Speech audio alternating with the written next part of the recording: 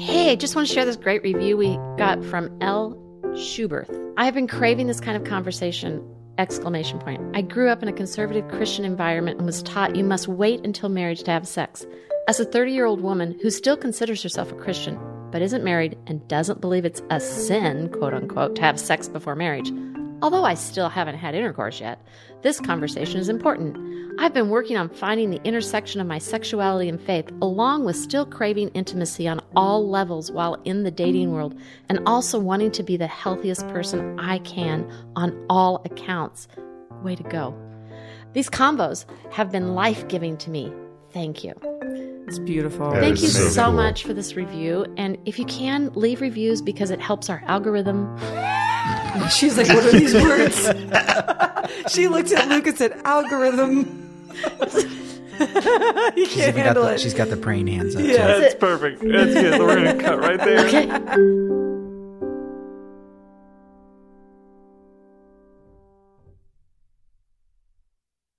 Ashley and I were having a conversation across over there when I was writing the vibrators and clitoris one. And what we were... The ease with which those words just roll off the tongue. It's always jarring for me. And you know what? At some point, I would love to have that conversation with you, Okay. just one-on-one about the That element. makes one of us. From Milieu Media Group, this is Fun Parts, an exploration of sexuality and spirituality for anyone who's curious or convinced there must be more. With your host, Becky Patton, Ashley Lusink, Steve Weens, Luke Bronner, and me, Latifa Alatas. Fun Parts! No, but I think that there is something that's really important about your bodily response to this. That is, I think it's really a true thing that many, many people experience. Yeah. And you guys, I literally in my office, because that's what I have models of these body parts for people to be able to see. And so part of it is I have to be very careful and gentle with people because what happens is our defenses go up really quick and that can be damaging. So I don't want to be damaging to people. I want to help people to grow. And that's where I just want to say the first episode that we did where you restarted us was really good for me. It was really good for me. I don't feel damaged by those words, certainly. I think it's the moment that you see in like sitcoms or something when someone's taking a drink and they spit their water out. Yes. That's the feeling. And if any of those moments were drinking, I would be spitting it all over the place. Which you almost did last night. Okay. Yes. And this morning, I think, too. Yeah, so it's one of those things where it's like, I know that I need to get comfortable. I know that I have to find a way there. And you would think with the time we've already put in and the time I'm putting into editing and hearing this all the time that it would stop being shocking to me. It has not. Can I ask you a question? I guess. So when you say, I know I need to get comfortable, could you unpack that for me? Like, do you have shame about not being somewhere that you want to be? Or is it more just like, I know that my body is ready to like move me forward into like a new knowing or a new state of being because the old state is no longer where I want to be? Like, what do you mean by that? I think what I said at the end of season 1 is that I want to leave repression behind me. I know to leave repression behind me, I have to get comfortable talking about these things. I know that like my discomfort is a symptom of repression. Okay. It's not just what normal should look like for me. Instead of shitting on yourself, Yeah, that's that's why what I'm trying be to- really I was trying to careful find- not to shit on That's yourself. why I paused there. I was trying to find a different way to like another word for should, but What would you say, Becky? I think what I'm wondering is if your discomfort is a place of invitation for you instead of in the place of condemnation. Like, I haven't gotten there. And so it's like I need to get there. And it's like, no, you don't. You need to honor your body's process of helping you to move along this journey. And so I want to say every time you go, wow, that makes me feel uncomfortable. It's like you're actually giving your body permission to feel what it actually feels, which going back to our last episode is about that's what embodiment is. So I want to suggest that instead of shitting on yourself, what if that's a place where you go, oh, I'm actually present to what my body's actually experiencing. And it's the actual truth of what embodiment is versus I have to get somewhere in order to be embodied. I love that. I think the should for me because I don't want to use that language either. But I think where that's coming from, it's like if I said, I really want to have Alan's pecs or Alan's biceps, and I have a choice to either do the work that it would require of me to have that or not. And so the should is just me saying, like, if I actually want that, that's the path. Is it more like I desire then? Is really what you're saying? Like I desire Alan's pecs. Alan's pecs. No, but like I desire to be fit. I desire to be healthy. I desire to be look good free in a of t-shirt. repression. Like versus I should be. Oh, I see what you're saying. You see what I'm saying? Like, Yeah, I'm just looking for language. I think maybe there's some of both. I think there is a sense of like, no, I should be free of repression. Repression is not a thing that I have to have in my life. It is not a thing I want to have in my life. And I see it as a symptom of a lack of health, an area in which I am unhealthy. What's caused you suffering? I have an unhealthy relationship with sex. Yeah. And that pause right there was me trying to find a different word for sex because I don't want to say that word. That is the work. But that's the word. You're doing it. You're doing it. That's what I'm I know saying. that. You I are know that. literally I know that. doing it. And so I actually wonder if this time we could talk a little bit about the difference between being naked and being nude. Ooh. Okay. I wonder if y'all can talk about that too. Well, because I think we live in such a sex-saturated society that we have become used and almost, I want to say, numb to the physical body in terms of its actual response, its beauty.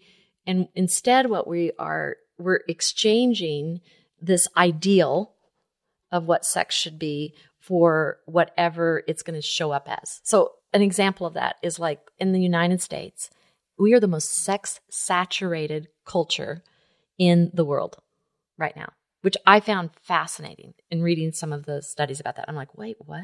Sorry, but what does that mean? We consume the most porn. Okay. We have the highest levels, and this is a hard statistic to actually find because trafficking is so underground and things like that. But the U.S. as one of the main consumers of sex trafficking. And so part of that is the statistic that I read in the world, we spend more money on sex and porn and illicit sex than the combination of all major professional sports combined together. So we spend billions and billions of dollars on sex, and yet we don't have a good language, a good engagement for how to literally be naked with one another. But we know what the nude is. I was just saying, isn't part of that statistic too, like, and we actually have less sex than most other countries too? Yes, and we have less sex than on average than other people in the country. So you're trying Other countries. Other countries, I'm sorry. you're trying to tell me that Americans see a problem and rather than coming up with a solution, we throw money at it? You expect me to believe that? I don't know. Oh, that whole thing was in air quotes. You didn't do them, but it was. But it is. So there is this in the poem in Genesis in the beginning where it says, and the man and the woman were both naked and unashamed. That word naked there is erom, and it means to be open and vulnerable to the power of God and another. Ooh, I love that. But I think that that's one of the things that we struggle with. And there again, I want to say, I think as a culture, when you're so sex saturated, maybe we don't know what actual nakedness, vulnerability is with another human being until we've actually experienced that. And you can't be vulnerable without the risk of being hurt. And that's the scary part about nakedness versus you can get nude and you can block off your heart and you can shut down things, leave the body, disassociate, and you can actually have a physical sexual act that has no presence of vulnerability whatsoever.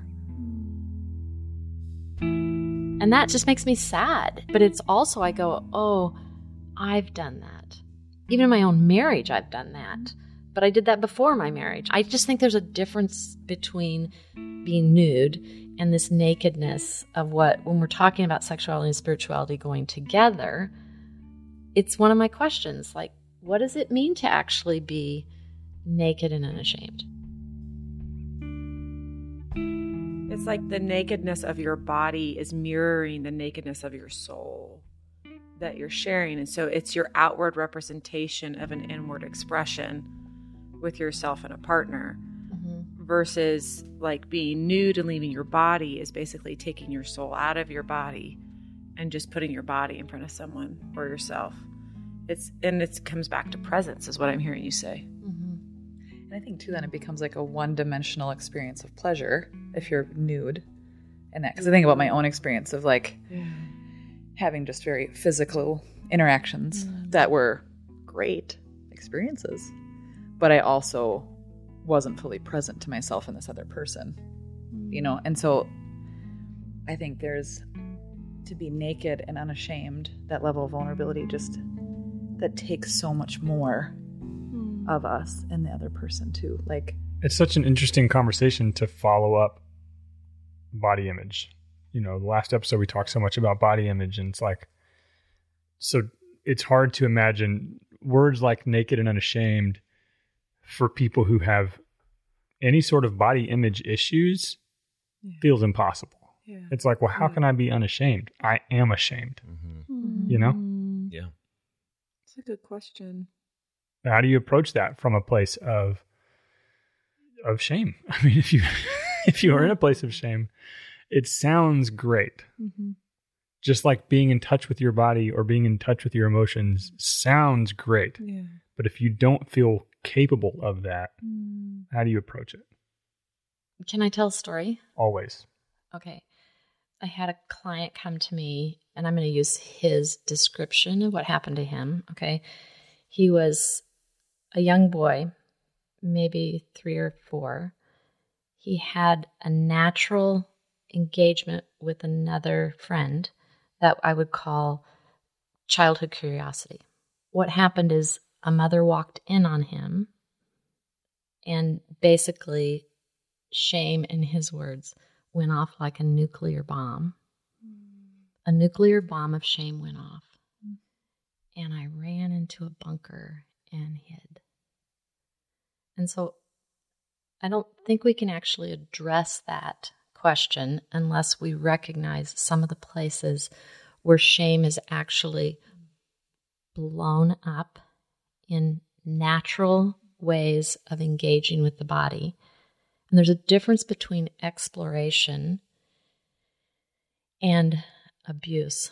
And what happens so often is when we are doing natural curiosity exploration as a child, what happens is so often a parent, I'm not coming down on parents, but I'm saying how we respond to that can explode into a child's psyche before they actually even have language to understand. And so I'm going to go back even just a little bit further, and then I'm going to come back to this guy. One of the things that when we're small children and we begin to notice our genitals and the pleasure that they bring us, when we have an experience that I would say is a natural experience of childhood play, exploring, wondering, what happens is parents who come in and interrupt that a lot of times, what they're seeing is it can oftentimes be triggering something that happened way back for them, or it's triggering the possibility of what this could lead to. So I've had people literally ask me, does this mean my child is a pervert? And I'm like, it means your child is curious. Can we just be curious about why this is and where it's coming from?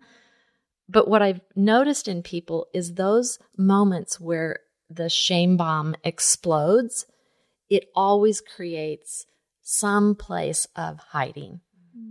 And the problem is, until we actually can find that shame kind of nuclear explosion, we keep dealing with behaviors. And we deal with the behaviors, that's great. But I think there's this element of being able to go, oh, where did shame really get introduced to me? It's not my shame. I think what happened in this case, he didn't have language, he didn't know, and pleasure got interrupted. Because it is pleasurable, let's be honest, it's pleasurable in the genital region.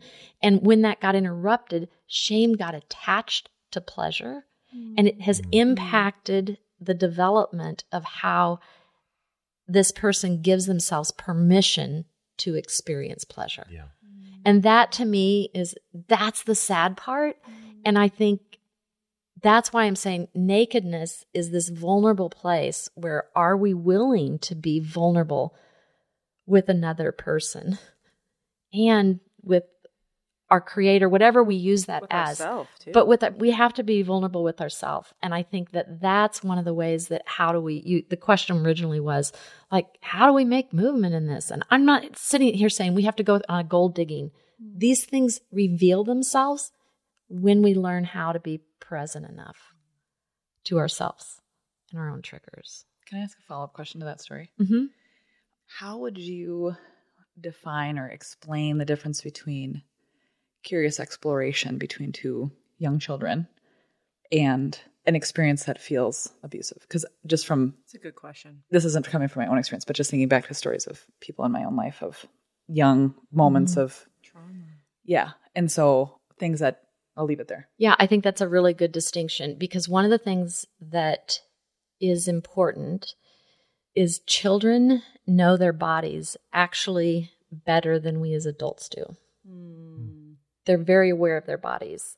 We used to laugh that anytime we had naked time before baths, the kids got all squirmy and they just were feeling everything and movements became exaggerated and full and it took forever to get them in the bathtub. But they loved being naked. And so part of that is recognizing there is a natural pleasure that kids experience. So the fine line is when children, I only had girls, so I didn't have boys in the house growing up other than just outside. But what I found is they're curious about just simple body parts, and there are appropriate ways for them to engage with the opposite sex where it's like, oh, what's that? And I remember when our girls were little and they'd see their daddy and they were like, why can't I pee standing up? And that's a natural question. Yeah. I want to try. And I cleaned up so many messes because of that. Yeah. But they're I have boys exploring. peeing standing up is a you're whole awesome. lot of crazy too. Yeah. Also a lot of Yeah, I was messes. about to say a lot of messes there Oh too. my Yeah. gosh, I There want to burn are. our bathroom right now. Well, but I'm saying there is exploration of what parts do I have? How does this happen? Where it turns abusive is when you see and this can be other children, acting out things that are inappropriate for the age, like jumping on top of one another and suddenly begin rubbing. Like if 2 4-year-olds started doing that, I would go, okay, wait, actually, what have they been exposed to? Mm-hmm. Not necessarily is that abuse in that moment. It's like, what have they been exposed to? And I've had that happen before where I had somebody contact me about that being a scenario for them. And one of the things I said is, as they got curious about it and as they started to explore, they found out one of the parties in that had actually been exposed to their dad's pornography. So here's a little 7-year-old boy, and suddenly he's Acting with his out. friend. Yeah. And he's starting to act something out that is different than just, you show me yours, I'll show you mine. And so I want to say when curiosity goes beyond what would be just, oh, that really feels good. I can't tell you how many times I've had little kids and I see them with their hands on their pants or you show me yours, you show me mine. Not like that sounds way too like that's all I do is see people like that. I don't mean that. Yeah. I have to always check and hold my story here and go, can I explore what's going on right here? Not transfer and project my Projecting, whole yeah. story onto that. Because what happens in that case, what we're doing is we literally are that prolactin, we are throwing fear out there and it's looking for other fear. Well, what I'm hearing you say is that as an adult, if you walk into or witness an interaction where it could cause a lot of harm on one or both kids or several kids, however many kids are there, that coming in and helping to contextualize like what's happening without shaming, but also creating healthy boundaries for the kids so that kids are protected from things they're not ready for. Yeah. Because kids don't know how to give consent. Right. They don't. And I think that's where we start to cross over trauma lines is that when there's a lack of consent and there is ages where we start to actually be able to, and not just like ages or maybe I should say stages of development, mentally, but also emotionally. And that's when we get into hairy situations with people who are quote unquote of age, but might not be emotionally in a stage of development because of trauma or other reasons that consent becomes impossible. And so what I love, what I'm hearing you say is that it's about nuance, drinking in, being present to the moment of what's happening, and without judgment or shame, still being able to protect and safeguard the health of the people involved, including yourself. And I mean, I wish that wasn't such a tall order. I think it's a tall order. It's a huge order. It's a huge order. But it is necessary. I mean, how else do you do it? Well, there's a lot of shame bombs going off that could be really not contained. That's not the right word for it, because I don't think shame's the enemy either. I honestly don't. I think shame is once again a portal for us to go, can I be curious about this? Because why do I have shame over, having red hair? Or why do I have shame over big breasts or little breasts? Why is that there? Because it has something to teach me, I believe. I think that's good, Becky. So when you were telling the story and you're talking about it was a pleasurable experience, I guess I'm curious about like touching between two small children. Like, is there, when you're talking about, there's something about how you're saying like curiosity, this is getting into like very literal, but like those crossing of lines. I don't know, like, well, how do you navigate that? And that's a good question. Like, are you kind of asking like, you don't want to shame the person, but that's still not okay, right? Like, and how do you, is that like, okay, so it's a pleasurable experience. And I guess that's, I'm projecting my own, like I'm filling in my own blanks. So I'm looking for, I guess, a little more clarity in the story you're telling. Like, was there a literal interaction that was happening between these two? And for this parent to have a response and how to handle that. Because that would be a really, like, I'm thinking as the parent, like, And again, I'm thinking back to some, like a story I'm holding for someone very dear to me that had this experience that was a pivotal moment. And it did include touching, but it was a pleasurable thing, but they didn't have language or context. Yeah. And I just don't think we talk about this. Like curiosity as children and how does that work? And I'm just projecting so much of my own fear and shame into that situation. So I'm just curious how you would talk through. Well, I think about the fact that I'm going to be so careful here. Yeah, I mean, this is tough. Yeah, it is tough. I've had an instance where two little boys were in my home and they were enjoying something pleasurable. And God help me.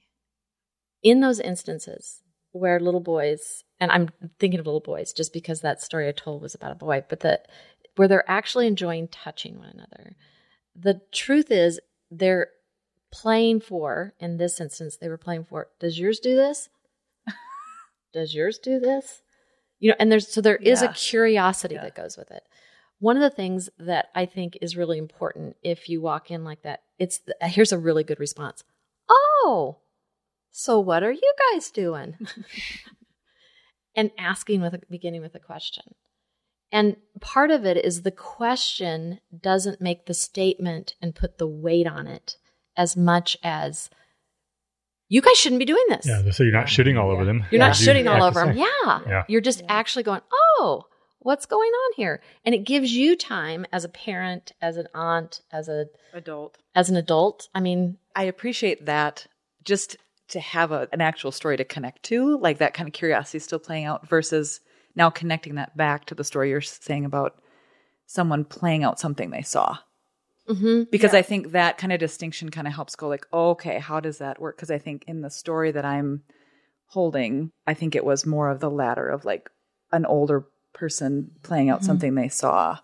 Oh, and that's totally different. Right. But now I'm just putting those pieces together. Yeah. But I personally didn't have language for that before. Yeah. And I'm talking kind of same age. That's where it's same age exploration is really, really common.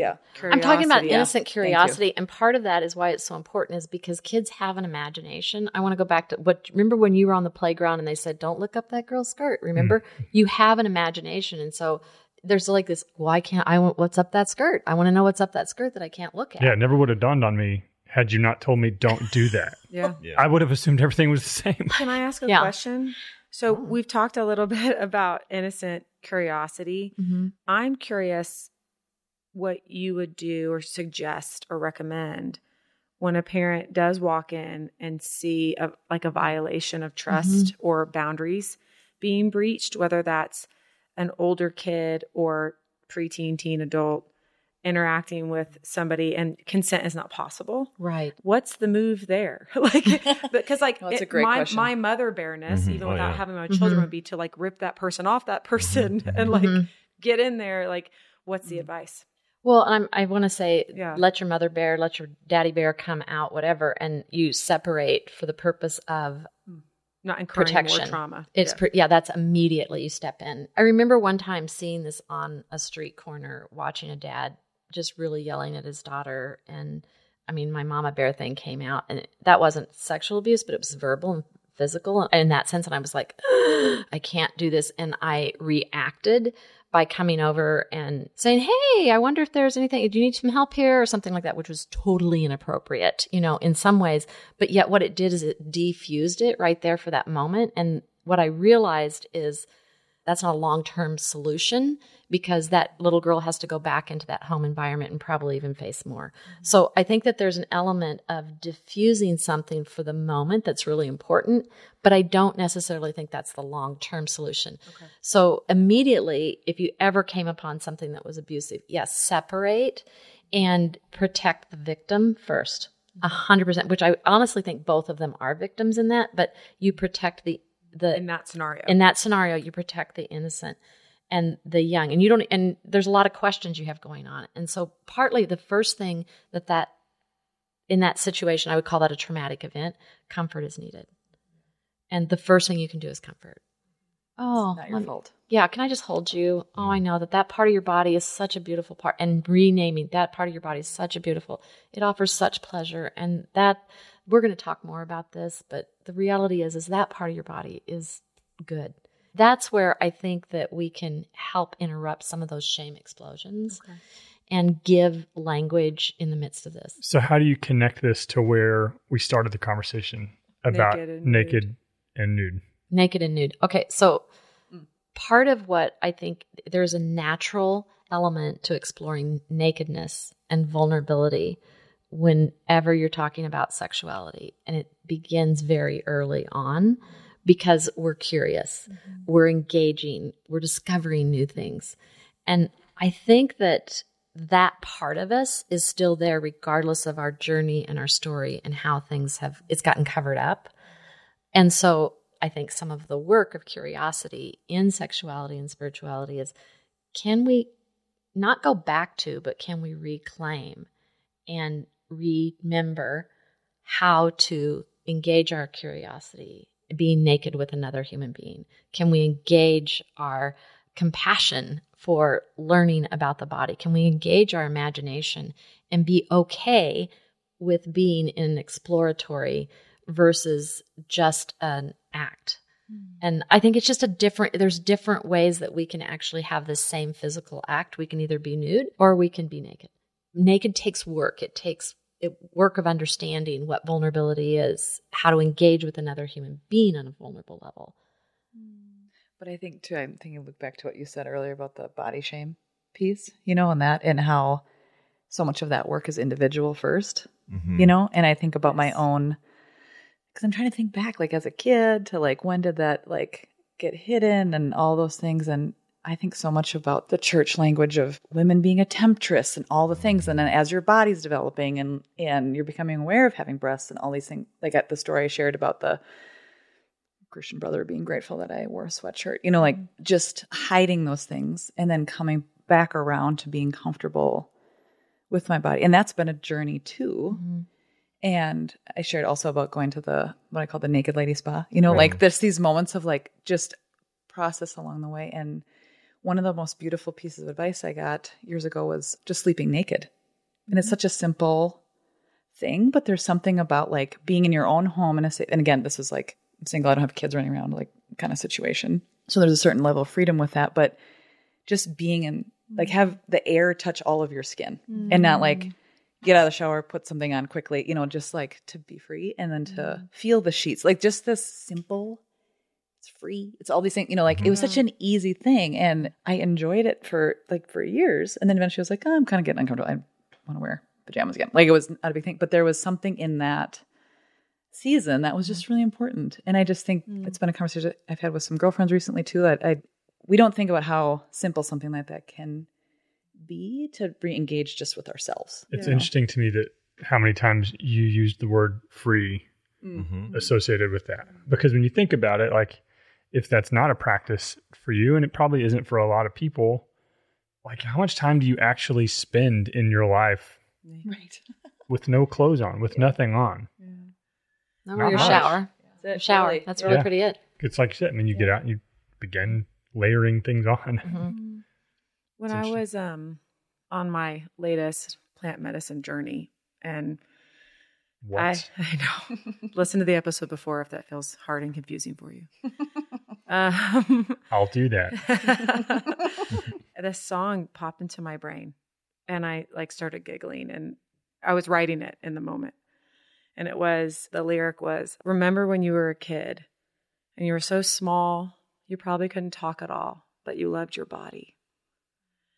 And then the chorus was, your body loves you. Can you love your body? My body loves me. Love my body.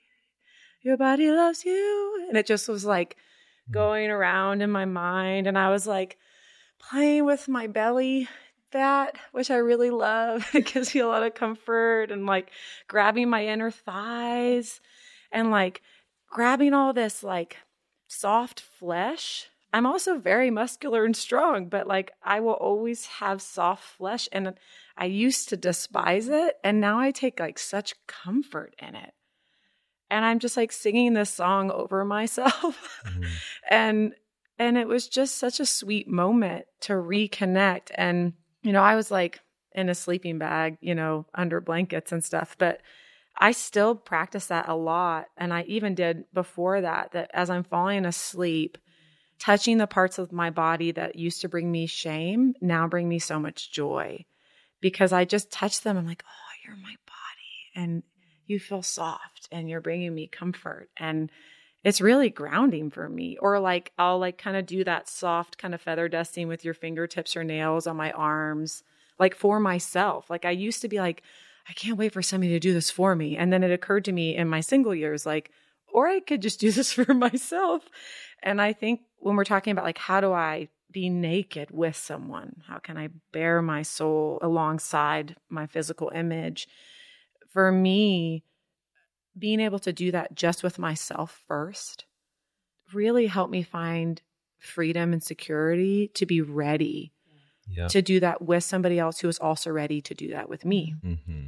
And this might be for a whole nother episode. It's like discovering somebody to do that with, you know, but that's been so lovely for me, and something that I can do all the time. Like there's lots of like tapping is another way to engage your body. That's another modality you can do. Breathing deep. But for me, it's been just like caressing and loving with my own hands the parts of my body I used to feel ashamed about that now I enjoy. You experienced nakedness because you were vulnerable to who you were as a With human myself. being. Yeah. Yes. Okay, can we do a little experiment around the horn?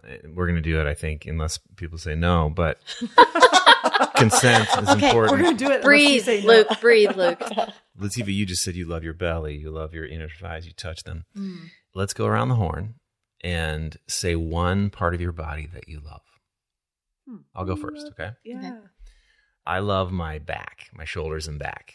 Like sometimes I don't love my body right now. I'm working on it. I mean, whatever that means. I'm working on it. But sometimes I'll take a mirror and like, so I can see my back, and I like the musculature of my shoulders, and like how I kind of have a V that goes down into my waist. And I like that part about my body. I like that. Yeah. I really like my legs. You have great legs. You do have great legs. True. I really like my legs. I'm sorry that I have not looked at your legs to affirm that. You've seen covered it. up I right was the now. only one to not be like, you have amazing legs. You do have lovely shoulders, Oh. which I imagine that the back is very nice. Yeah. Well, it's, Pop the shirt off. Let's see him. That's Alan's job. Yeah, that is Alan's job. Alan's first. But one of the things that I realized a long time ago is my legs were the only thing I never compared with anybody else. I don't know why. I'm not going to analyze it. But it was like my legs feel like this sacred tree trunk that they get to hold me and they get to carry me. Yeah. And I just love my legs. That's beautiful. Yay. Ashley? It's such an interesting question because I was thinking, like, I feel like I look at my body more in totality. So then to like, because there's parts where I'm like, oh, I don't really like that part. But pre-pregnancy, I liked my stomach. It was just always an area. But I have to say, like, now it's actually my breasts. Yeah. And it's just been really beautiful to watch and experience that change and like to come into a new season with that. And then to watch my expanding belly.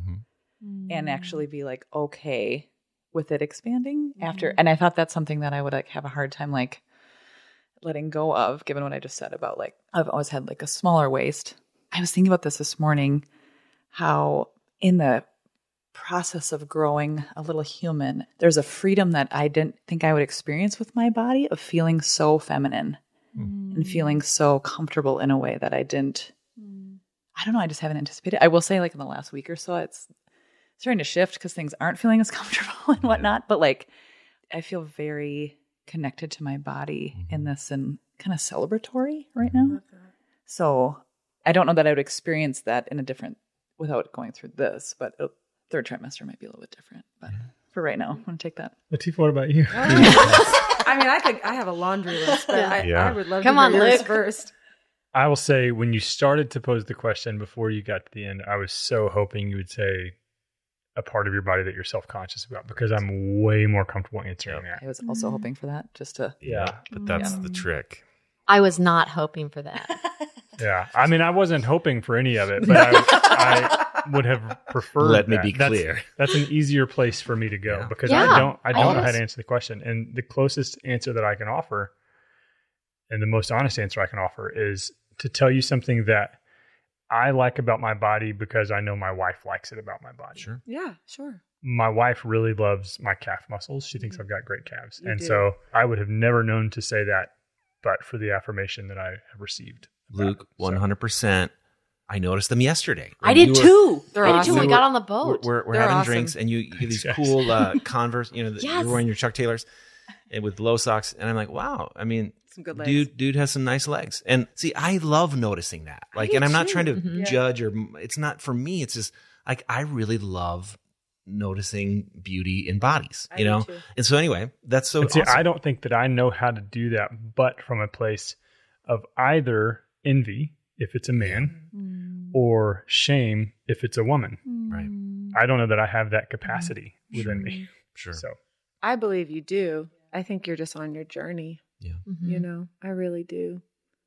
If I'm gonna pick one part, one part's one part. I like my fun parts. Again, it used to be an area that I thought was too big or too round or had stretch marks and cellulite, which it still has stretch marks and cellulite. But my friend showed me this one woman talking about how cellulite is just light shining through the skin. So that was kind of love dope. that. And also, like, every body type has cellulite. So I don't know why we're so up in arms about it. But I really have been loving my bottom. Again, like with my own hands going from like the top of my back thigh to like the cheek, nice large curve of the cheek, and just like squeezing it and having fun with it and enjoying it and like just enjoying the skin. It's smooth there. You know what I mean? Like, Do you talk to it like you talk to your dog in that one dog voice? no, I just like, it's so funny. Like how I used to just be waiting for somebody else to appreciate and touch it, and then realizing that I am totally empowered to enjoy myself in a sensuous way and a beautiful admiration of my own form. And so, yeah, I've been really liking my bottom. Like, it's cool and it supports me and it has a lot of strength and power in it. And it used to be an area that was very locked up from trauma too. And so just appreciating some release of stress in my glute muscles, like the psoas is all those muscles from your legs and your lower back, all stacking on top of each other in this one area that used to be an area where I carried a lot of pain, and feeling more free. And it's also an area of my body that has communicated with me a lot about areas that I needed to pay attention to. So I think that's one of the reasons I have gratitude for it. You know, my ass was speaking to me, man. And I answered. Have you ever thought about singing as a career? I noticed earlier. Would you keep singing for us? Not a bad Good. voice. That's a like the decent times voice. I've sung at somebody's wedding and somebody's random aunt or uncle comes up and says, "Oh, you should think about doing this." It's a long shot, but you could. Have you ever thought about American Idol? Hey, dummy. Oh. Are we? Can I? Oh, Yeah, let's go ahead and land the plane. okay. No, with whatever you're about to say.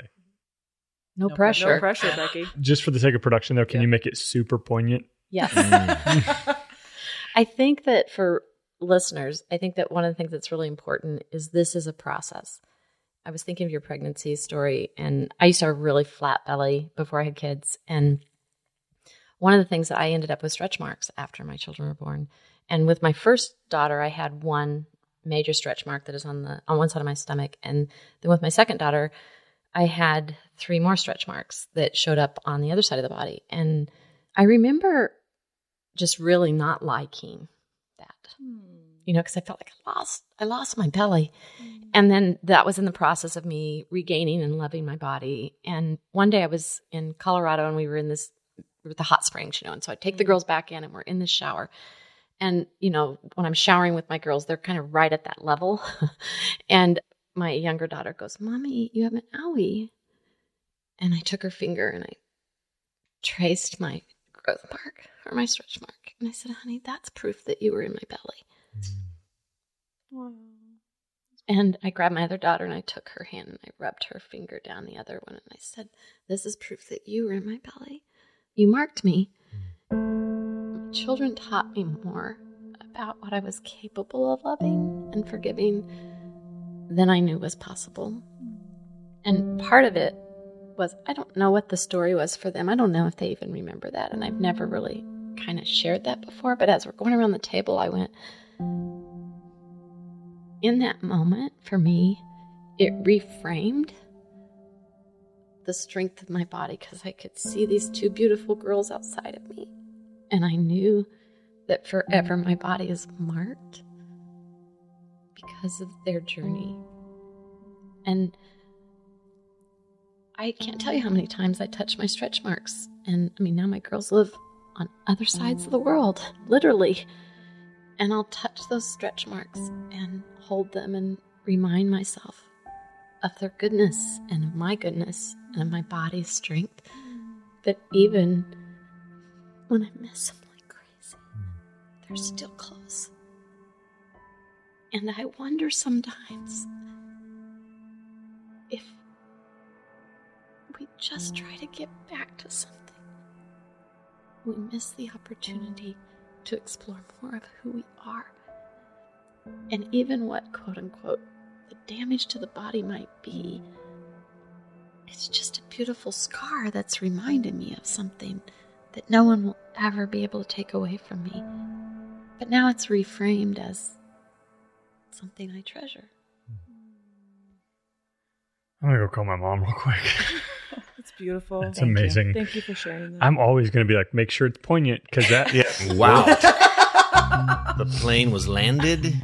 That was like NASA's space shuttle landing. Yeah. That wasn't just a normal plane.